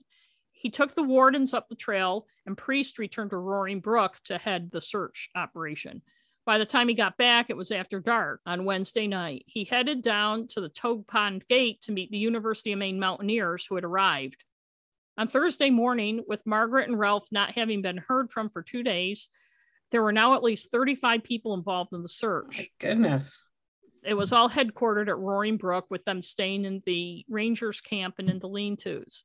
They all communicated through walkie-talkies, and communication wasn't an issue. The weather was. Quote, "You can't visualize the wind and snow. Visibility was 0, and that's putting it mildly," Priest said later. The mountaineers from the University of Maine couldn't make any headway at all. Helicopters were standing by at Dow Air Force Base at the Bangor Airport. That's the Air Force Base for the Maine Air National Guard, but they couldn't use them because of the weather. One did try on Thursday, but had to turn back. When the mountaineers from the University of Maine couldn't make it up, they called in out-of-state mountaineers from Vermont. who got there on Thursday. One of them, William Putnam, the guy in charge, later said that communication actually was an issue. No one was keeping a search log to show what had already been done or who was doing what or where had been searched. He said his climbers had also been told that both Ralph and Margaret were wearing bright colors, but he found out later, long after, that they really hadn't been. So they'd been looking for these colors in the snow. Gale force wind continued Wednesday and Thursday, blowing the snow around, so there was no visibility. There was a few hours of no snow on Friday, and then it began to rain. It rained all day Friday and into Saturday, drenching torrential rains and freezing at night. That rain, of course, froze on top of the snow that was already there. By now, Ralph Heath and Margaret Ivasick hadn't been seen for 5 days. The climbers from Vermont finally got up to Knife Edge and other spots on Saturday, but the weather was still awful. There were 2 or 3 inches of wet snow at Pamola Peak, but lower down it was deep, frozen, and hard packed. The climbers did what they could. They went a little way down the face, but when they got back to Chimney Pond, Putnam got on the radio and told those in charge of the search that they might as well pack it in because nothing would be found given the conditions. Putnam, the guy in charge of the climbers, told them no one could have survived those conditions. Those people were dead on Tuesday. There was no question in my mind, he said later. He said the snow on the ledges was several feet deep, and he could tell by the way it was packed how fierce the wind had been. It's the wind that kills you, he said. Park officials told the Bangor Daily News that Ralph Heath would have returned to report what was going on if he had been able to. But Ralph Heath's brother-in-law, Frank Darling, also a ranger, held out some hope. He told the BDN that Ralph was an experienced outdoorsman. Quote, he would never get lost up there. He may have found a place to hole up and wait. While the situation was obviously dire, Mainers have a story they hold on to when someone is lost. In July 1939, New York Boy Scout Don Fendler, a 12-year-old, became lost in Baxter when climbing Katahdin with his Boy Scout troop. He was found alive and in fairly good shape 9 days later. His story was immortalized in the book Lost on a Mountain in Maine by Joseph Egan, which was rushed into print in 1939 and has rarely been out of print since, and is read by almost every Maine school child at some point in their schooling. If it had been July, like it had with Don Fendler, maybe things would have turned out better for Margaret Ivasick and Ralph Heath. But it wasn't July. On Monday, November 4th, the search was officially called off. On Tuesday, November 5th, a week after Ralph Heath first went up the trail to get Margaret Ivasick, they were able to get a plane in the air. The pilot made multiple passes for 2 hours over the basin as David Priest and Ranger Owen Grant scanned the walls looking for any sign of life or any sign at all of Margaret and Ralph, but they could see nothing but snow. Of those hunters who were all lost during the storm, they all made it home safely except Charles Jellison of Bangor, who apparently got lost. His body was found November 9th, a couple of miles from his campsite. Aww. An inquiry into the Katahdin deaths was held November 12th to determine what had happened and make recommendations for the future. Both Helen Mowers and Christopher Ivasick, Margaret's 25-year-old son, urged the park not to put restrictions on mountain climbing, but instead to better equip the ranger stations and rangers for searches. Margaret's son, with the help from a fundraising team at Railway Express Agency where she worked, tried to keep the search going, raising money for it, but the conditions in the winter, as all the Maine search folks knew, were too brutal for it. Yeah. On April 29th, 1964, my third birthday, yes, which I actually remember, the snow had melted enough that Wardens Elmer Knowlton and Charles Merrill could head up to Chimney Pond. It was 6 months to the day since Margaret Ivasick had first headed off on her shortcut from Knife Edge. Up on Pamola Peak, through binoculars, the two spotted a thin tendril of rope extending over an outcropping far below them. They called headquarters in Augusta, where a special mountain rescue team, formed directly as a result of the previous fall's events after that hearing, was dispatched. Among the 8-man team was Ranger Rodney Sargent, the one who'd partnered with Ralph Heath the fall before, and was the first to set out looking for him when he disappeared. The next day, on April 30th, around noon, the team found the body of Margaret Ivasick on a nearly inaccessible ledge encased in 9 feet of ice among a jumble of huge boulders 1,000 feet below Knife Edge. Nearby dangled the 80-foot rope that Ralph Heath had brought, knotted halfway up and around a boulder. Even though her body was encased in ice, they could see she was wrapped in a ranger's jacket. Oh. The search team had ice axes, but the ice was too thick for them to release Margaret's body. The next day, a tactical search team removed her body and was lifted up by helicopter. The medical examiner found she had a severe leg injury. They considered it likely she fell either before Ralph found her or while he was trying to rescue her. Medical examiner H.C. Gilman said it was clear from her injuries that she fell a good distance and her femoral artery had been cut. The search for the body of Ralph Heath intensified after Margaret's was found. He was found May 17, 1964, on an unprotected ledge lying on his back about 400 feet above where Margaret's body was. The ruling was that he died of exposure. The theory now turned to the fact that Ralph had found Margaret and was trying to get her down the side of the mountain when she fell. He then started back up to the trail to get help, but succumbed to the elements. Warden David Priest said that the storm was too much for anyone to endure. It must have been like walking into a white wall, he said. When the wardens had found Margaret more than 2 weeks before, the snow on the ledge where Ralph Heath was found was still high. They had likely walked right over him, Priest said.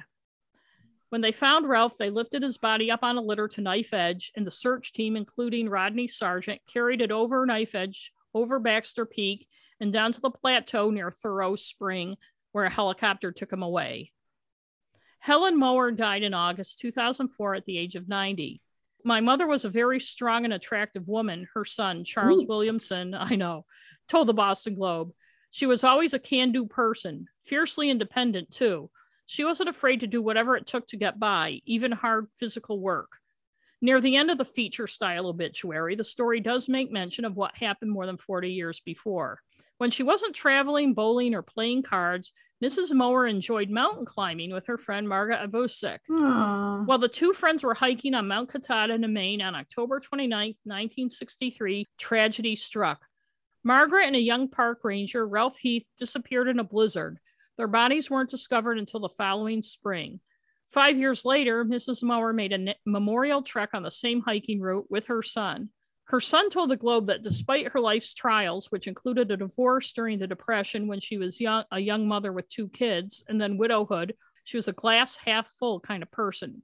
She was a survivor. Up until her last breath, she wanted to get out and do things. She wasn't one to just sit around too much. I guess not. Oh, and I forgot to mention, Ralph Heath was 37. Lest you think I'm only picking on women in this episode, I just thought these were 2 interesting and tragic stories. They were both sad. Thanks a lot. Yeah. And the fact that they were women, I don't think is relevant for a change. There are so many stories, some involving children, brutally awful. I'm not going to talk about them, but I do want to briefly talk about 2 stories that are kind of connected to the Margaret Ivosick and Ralph Heath one. One was in 2010. At the time of the 19 people who died on Katahdin, almost all of them, 15, had died after leaving established trails. I don't know how many more. I haven't been able to. Don't leave your trail. Right. The information I'm about to talk about comes from an Associated Press story by David Sharp on June 3rd, 2010. Michael Hayes, 41, of Stowe, Ohio, wasn't one of the people who died, but he could have easily been. On Memorial Day weekend of 2010, Hayes was tired after climbing the Helon-Taylor Trail, which is the shortest but steepest route up the mountain to Baxter Peak. As he traversed Knife Edge on his way down, dreading the 2 peaks he'd have to go over and the long hike down to the camping spot where his car is parked, he looked down and saw Chimney Pond. No. A shortcut, he thought. Quote, it didn't take long to recognize the error of his ways, the Associated Press story said. Ghost of Margaret could have told him. I know. All he needs to do is read a book. Hayes ended up in impenetrable brush, then slid 20 feet down a sheet of granite, shattering his kneecap. Ouch. What ensued for the next 3 days was, quote, the biggest search in 40 years in the 200,000-acre Baxter State Park. Hayes' hiking style was to keep on moving, so instead of taking a break and getting a second wind, which he should have done when he was tired, he figured he could take the shortcut for a while and then rejoin the trail lower down. He spent the first night on an island in a creek because he was afraid of bears. He figured he would hear splashing if they came after him. Over 3 days alone in the woods, he survived on 3 granola bars. He drank from a creek, but didn't overdo it because he was afraid of waterborne parasites. He later realized he hadn't been drinking enough. He became dehydrated. His mind began playing tricks on him. Mhm. At first, he followed the creek to a valley below the mountain, thinking it would bring him to people or a cabin or at least a road. Memo to all hikers who are lost on Katahdin: there are not people, there are not cabins, there are not roads. Jeez, read the literature. Oh. Because of the damage to his knee on the descent, he had to move along on his butt. Excruciatingly painful. I was kicking myself. I'm lying down at night saying, dummy, dummy, dummy, he said later. His cell phone was useless because there was no reception. Exactly. Put that in the same garbage can as people, cabins, and roads. He tried to get a signal each morning and night. In between, he turned it off to save the battery. 2 days in, he realized he'd made another mistake. The forest canopy was so thick because he'd been descending, he couldn't be seen by helicopters buzzing overhead. So he decided to get a good night of rest, creating a makeshift tent before beginning Memorial Day by moving slowly and painfully on his butt back up to higher ground because, as I said, his kneecap was shattered. That afternoon, after he'd reached a clearing, he heard another helicopter. He saw it retreating and tried to chase it. He made it about one step and then fell into a clump because, as I said, his knee was shattered. The helicopter came back, though, and he waved his orange rain poncho this time. He cried as it came close enough for the pilot to give him a thumbs up. My whole thought was to stay calm, and I've got to find a way to get found. It's after the fact, when they found me, that all the emotion hit me, he said later. He had intended to climb the tallest peaks in Maine, as well as New Hampshire and Vermont, before heading home to Ohio, his friend Rick Homan told the Associated Press. Despite the fact that Hayes fell short of his vacation goal, he was thankful to be alive and eager to share his mistakes in hopes that others would learn from them, the Associated Press said. You know, if only he learned from the mistakes of the 70 or so years before him.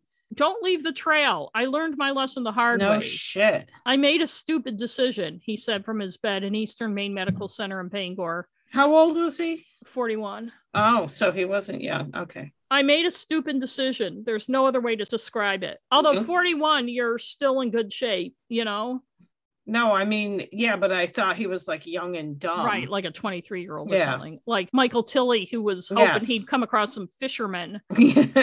Another story related to the 1963 tragedy is stranger and more intriguing and could be its own episode, though I'll make it brief here. After Margaret's body was found in 1964, Katahdin was in the news. It was getting more publicity than it ever had before, and people started showing up. This included Arthur Plourde and Roger Hildreth. At the end of April 1964, Arthur Plourde was having a drink in Lowell, Mass. It doesn't really say in any of the stories I can find, but I get the feeling he was a little down on his luck. There he met Roger Hildreth, 54, described as a prominent real estate developer, also from Lowell. As the two got to talking, Hildreth asked Plourde if he wanted to sign on as his chauffeur for a drive to Canada. Plourde said sure. They went to Canada, Montreal, I think, and returned to Lowell on May 2nd, just as the news about Margaret being found was hitting the papers.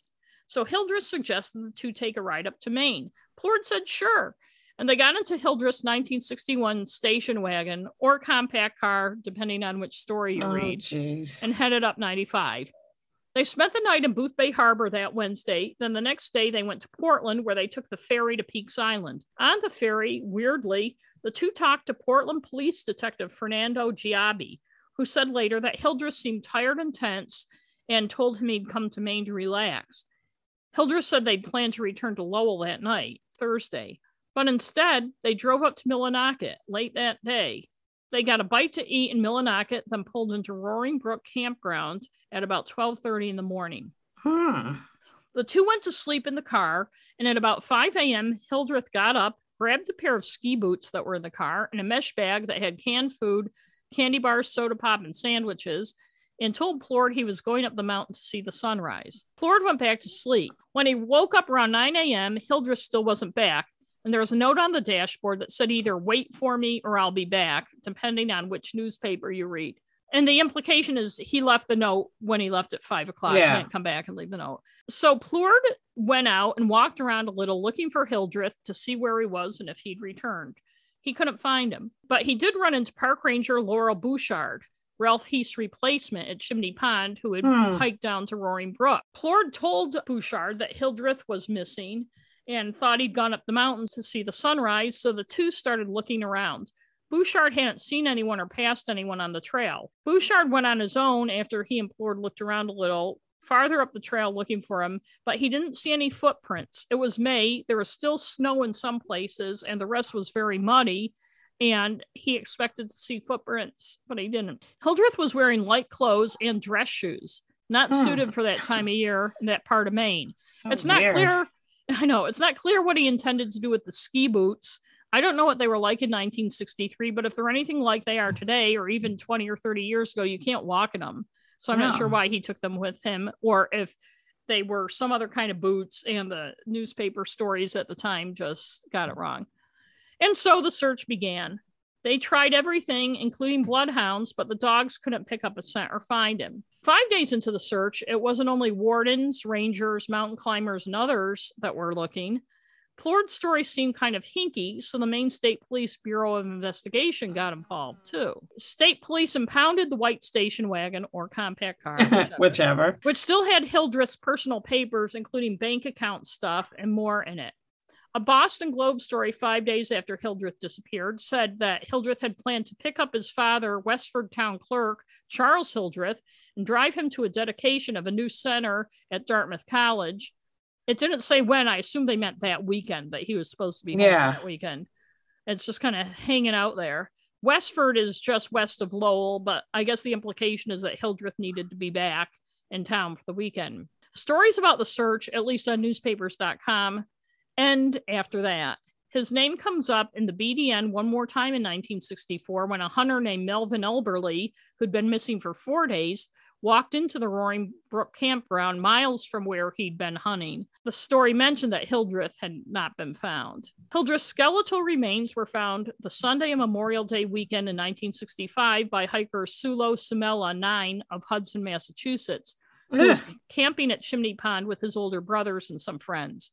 The remains were in the upper basin, about 3 miles from where Hildreth had left Roaring Brook campground and about 1,000 feet off the trail between Roaring Brook and Chimney Pond. Hildreth's body or skeleton was face down behind a log about 15 feet from Upper Basin Pond in what rangers described as a very rough area. The kids were there because they'd seen a moose with 2 calves and were following it, trying to get a photo. The medical examiner could find no evidence of foul play, which at that point would be broken bones, fractured skull, or for instance, if somebody had stabbed him, a bullet hole in his skull. Right.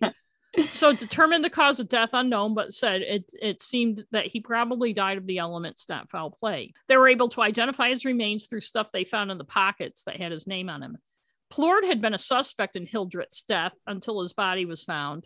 And then it was determined the weird story he told was actually true. I know. If I were a cop, I would have thought, okay, you killed him in Booth Bay and then you drove up here to concoct a story. But it was actually bolstered by that, by that happenstance of meeting that cop, that Portland cop on the Peaks Island ferry, who they talked to, and Hildreth told him, what they were doing, which is very weird. I want to know more. Rangers also said at the time that with the Margaret Ivasick and Roger Heath's deaths, and particularly their bodies being found. At this point, Roger hadn't been found yet, but Margaret's had been found just a couple weeks before. More people were coming to Baxter without being prepared for it. Kind of ironic, because they're not really getting the whole message, about how dangerous it can be.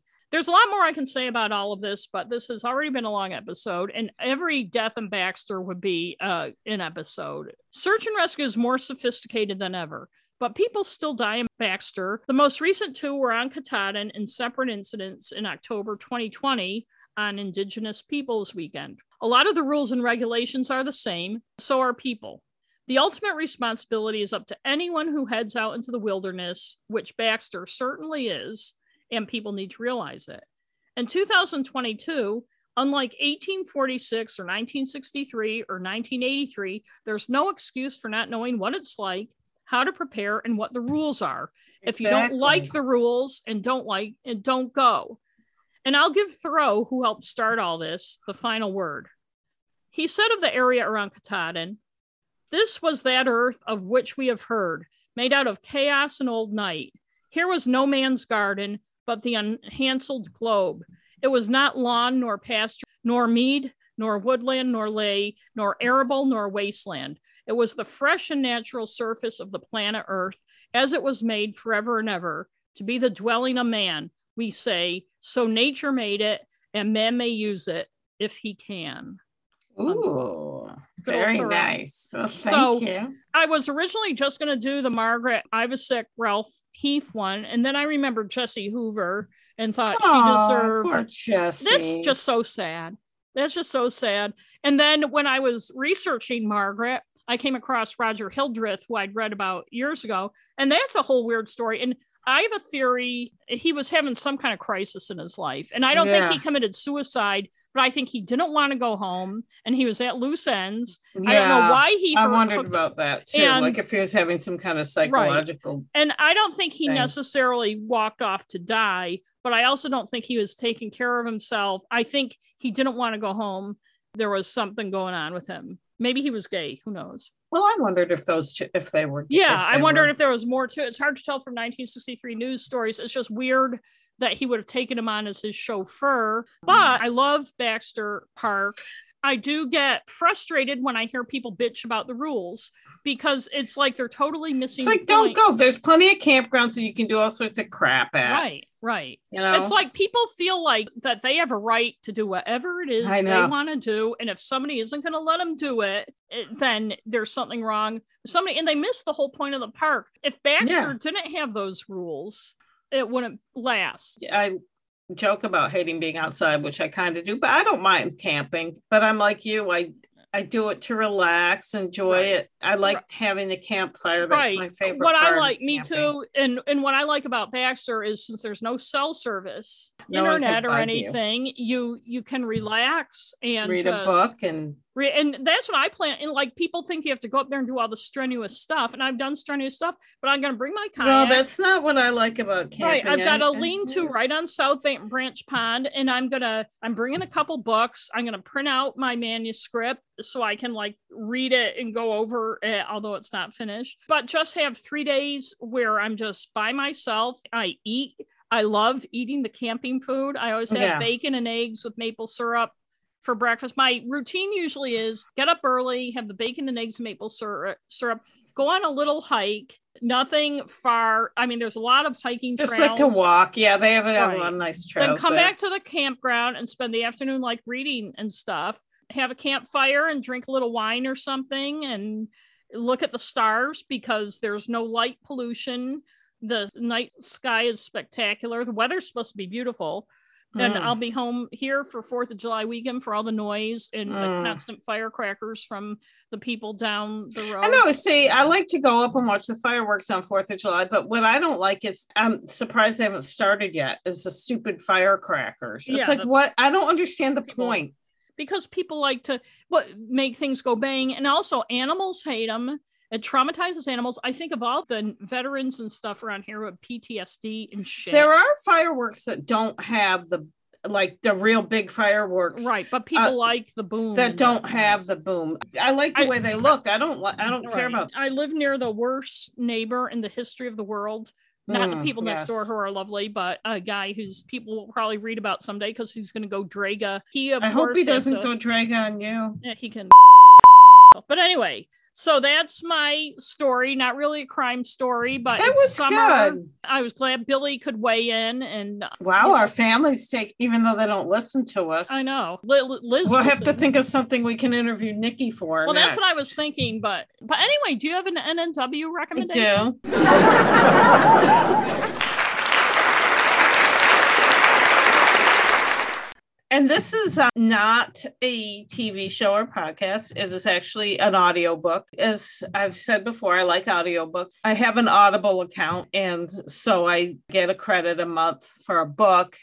And then when I run out, I listen to whatever I can. So this was one that was free. So, like some people at work listen to stuff while they're working. It's harder to focus when I'm listening to a book than it is when I'm reading a book. For me, it depends on what I'm doing, but a lot of times I can listen while I'm doing it. I listen while I'm doing a design, that's fine. If I'm writing something, I can't. Right. I like listening when I'm. It depends on what part of your brain is. I'm like doing housework. Yeah.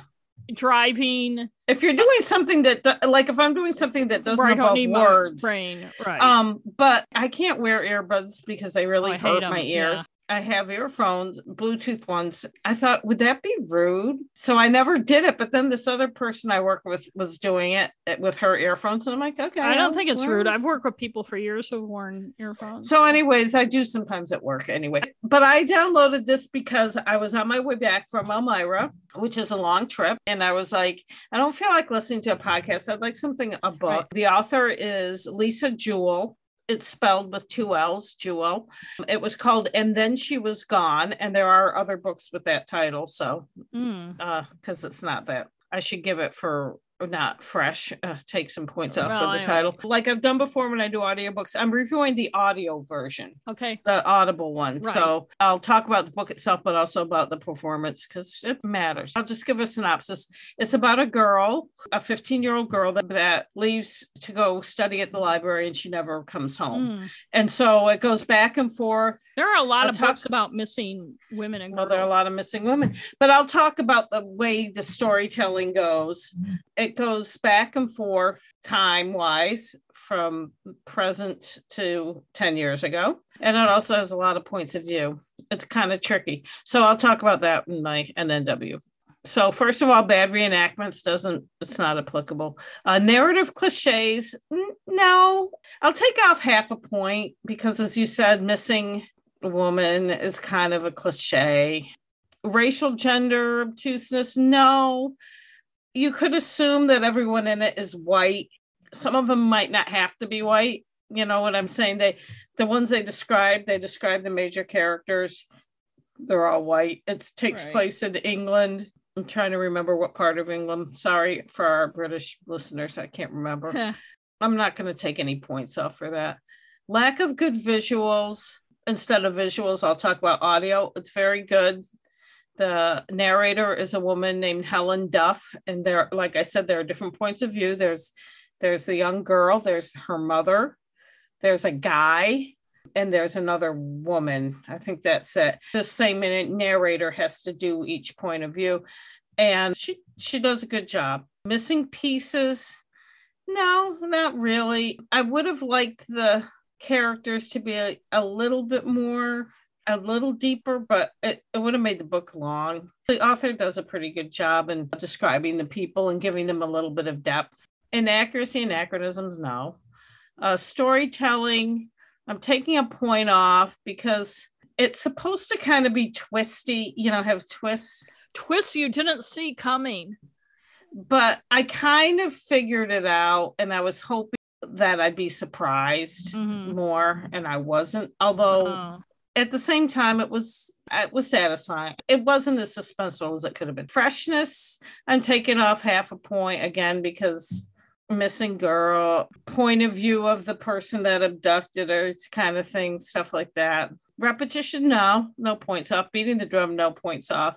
So what I was going to say about the storytelling is she does a good job. The author does a good job. It's one of those ones where one part is first person and then other parts are not. Some of it is someone's diary. She uses a lot of different devices, but she does a good job. See, I would have taken points away for narrative cliches for the diary. Because of the diary thing.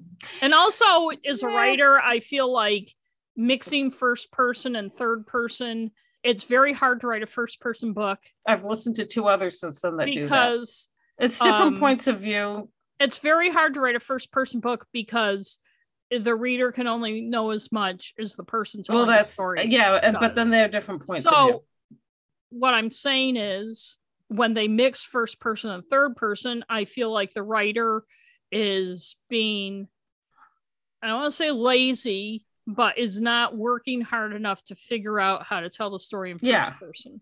Although either have the whole thing in third person and have a strong point of view, like my mystery novels do, or do like I'm doing with the manuscript. Not that everything's about me, but I am a writer. That you figure it out in the first person. How do I impart this information Yes, I agree with you. Although, having said that, I agree with you about that. But I do think it wasn't bad. Like I said before, I know there are things that bother me that don't bother other people. Well, also with audiobooks, I'm less picky.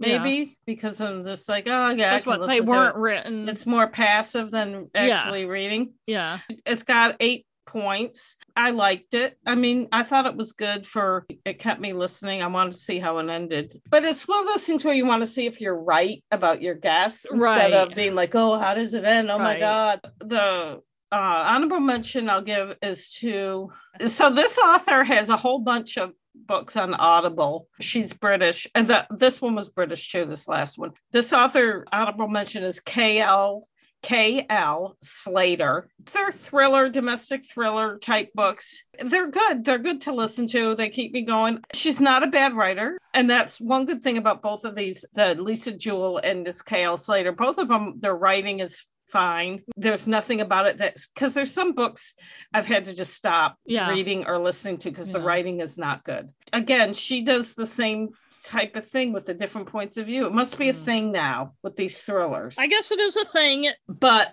her stories are pretty good and they hold together. The thing I don't like is somebody you didn't know is the person, or both the ones I've listened to have logical endings, and I'll probably listen to more of hers. Yeah. And hers are free on Audible too. So, but I am going to start listening to Laura again now that she's back on Gabby. Yeah. Petito. Laura Richards. Laura Richards, our favorite. I love Laura. Yes. You know why I love her?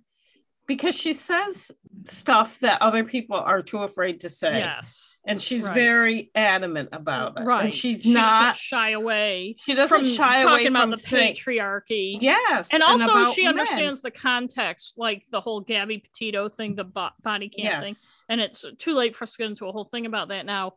But the best thing about her is that she understands that context that other people just don't get or don't want to get or aren't talking about. And I used to listen to Real Crime Profile all the time. I don't listen. I can't listen to that because I used to listen to it for other. I like Laura, but yes. Now that she is crime analyst, I much prefer just listening to her. I just listen to that. Yeah. I just want to say one more thing that's going to be very I can't think of any words, so maybe I shouldn't. My own popular opinion. I wouldn't worry about what other people think. Just say I don't. Well, then why do you apologize by saying it may be unpopular? Don't qualify. I'm not apologizing because people are going to get pissed at me. So what? But this whole Johnny Depp Amber Heard, I'm just getting tired of all the fawning over him. I know the misogyny. No matter what type of person she is or what she did, it doesn't make him perfect and not an abuser. What people don't understand is he sued her for libel. Yeah. She said she was a domestic abuse victim. She didn't even say his name. He sued her for libel. If he abused her, she didn't commit libel. And that's the bottom line. She was 23. He was twice her age. Yes, I know. I never liked him. I don't have the strong anti-Amber feelings before this that other people have. I don't read People magazine and Us that much. And I don't know a lot about her. But whatever issues people have with her, he's an abuser, and I get fucking sick and tired of people who say they feel strongly against domestic violence and abuse, but then when the guy is someone they like, I know, they immediately attack the woman. And it doesn't matter. The bottom line is, it doesn't matter how much of a bitch, how manipulative, how she hit him first, and don't tell me there's not a power differential between a man and a woman and physical abuse. It doesn't fucking matter. Exactly. He abused her, and you can just tell by those texts and shit what a gaslighting, controlling asshole he is. He was, and I've never, like I said, I've never been a been a fan of hers. He paid for social media algorithms to promote anti stuff to her and pro stuff to him. So he's manipulating the system, and you people out there, he's manipulating you and what you see, and you're allowing yourself to be affected. But for years, I've thought he was an asshole. Yes, an asshole. It's one thing to be you have substance abuse problems, alcohol problem, whatever. You have that issue. It was almost like he was reveling, he's brag. I read an article about him once and I came away thinking, what an ass. Right. This was way before he was married to her. Right. The shit men can get away with that women can't. Being an alcoholic, a drug abuser, violent to your partner and stuff. All the stuff that women get trashed for. Somehow it makes the men more, I don't know, romantic, which is ridiculous. And also, and maybe this is just from my much younger dating history, I get really tired of the tortured soul men who can get away with being whiny and self-pitying and jerks and assholes because they're some kind of artistic fucking genius or whatever. So they can be some big whiny, manipulative, abusive baby and everybody's supposed to excuse it for them. Like Laura pointed out too, which rankled me, is he didn't even wait around to hear the verdict. He flew off to England and is partying and he get a big cheer and all this stuff. And it also bugged me that the pro Johnny judge didn't allow the jury to hear that UK jury had, in a similar suit, had determined that he was indeed an abuser. Which they must have picked a jury that didn't read or anything, but... Yeah, we could talk about this all night. I know. Okay. But so as this drops, I am off to Baxter Park. Woo! And you will have an episode next time. Oh, yes. I have no idea what I'm doing. Yep. And we're slowly getting stuff on our Instagram. It's slower. I'm bad at it. But check Crime and Stuff Instagram, and we're, follow us on Instagram because we are putting stuff up there. I'm going to get some of Billy's pictures from his 1983 trip to Katahdin with his buddies, and I'm going to put them on our Instagram. Yes, that will be fun. See them. And you can take some pictures when you're up there. Oh, I definitely will. I'll see if I can if I have time, I'll go to A-Ball Bridge, either maybe when I'm leaving. Why don't you go up to the knife edge? It's only a mile. Yeah, I'm going to go to the scenes where everybody died and take pictures. But I may take like the last spot. You have to rappel down rappel down the rappel. Sorry. Yeah, I can barely walk up the fucking stairs. Have fun on your trip. Be careful. Don't get eaten by a bear. I will. Well, now I'm going to be nervous there now that I've read all these harrowing stories. Yeah, but not nervous about myself because I'm not going to do anything dangerous. You. No, I'm not. Just make sure you put out a lot of food for it. Yeah, I know. Put out a lot of food for them, and then they'll like you. When we were there in 1975, we were hiking on, I think it was North Traveler, and we saw bears sitting in a blueberry field eating blueberries. Just like blueberries for sale. Yeah, it was so cute. I saw a bear and a cub once off the trail, and I was like, because I didn't want. You don't want to get them between the mama bear and the cub. But they won't hurt. No, you. Black bears are pretty docile. They like it when you go up and try to pet them and stuff. Yeah. And when you pick up their cub, when the mother bear is, you pick up the cub and pet it and stuff. Okay, now we're getting punchy. Oh, thank you, everybody, especially our patrons. Yeah, thanks for listening. Yeah, our patrons. And you can find us on crimeandstuffonline.com, right? Yeah. Okay. Yeah. You know what? I got to connect our Instagram to that too now that we're doing Instagram. And you can we have gotten a lot of likes on Facebook recently. Yeah, we have. Like us on Twitter too. And Twitter. Or follow us. Follow us and stuff. Yeah. Anyway, I guess it's time to go to bed. Yes. Okay, good night, everybody. Bye-bye. My room is so freaking hot. Anyway. That's why I have all my windows open. I can't open mine. One interesting thing. There's no screen. Especially with all the new people walking around in my town. One interesting thing, when I have my windows open, and I'm sitting here in my living room working, I can hear what people are saying when they walk by. And so it's interesting to hear all the comments people make, like about my yard and about you. Oh, there's where that bitch lives. Oh yeah, that's where that fat slob who can't even mow her lawn lives. Bring down the neighborhood. But anyway, they're all from away. They have no idea who I am or what I'm. They're all, you can tell they're not from here. Someday they'll know. They'll say that's where that famous author lives. Yep, someday. I heard. What are you looking at? Nothing. I was just looking at my fingernails. Okay, yeah, I just want to make sure you're listening to me. I am. Three-person entity. What are you giving me the finger? What happened to your fingernails? Oh, nothing, but there's ink on my finger. Boring. I'm sweating. Okay, I'm sorry. I was sticking to my chair. Okay. It is. Are you looking at your phone or something? No, I am not. Okay. I am not. I was looking at you. Okay, well, I'm sorry if I'm being paranoid. Oh my God. My phone is way over there. Okay, fine. I'm sorry. I don't know why but anyway, now where am I? No, I got lost.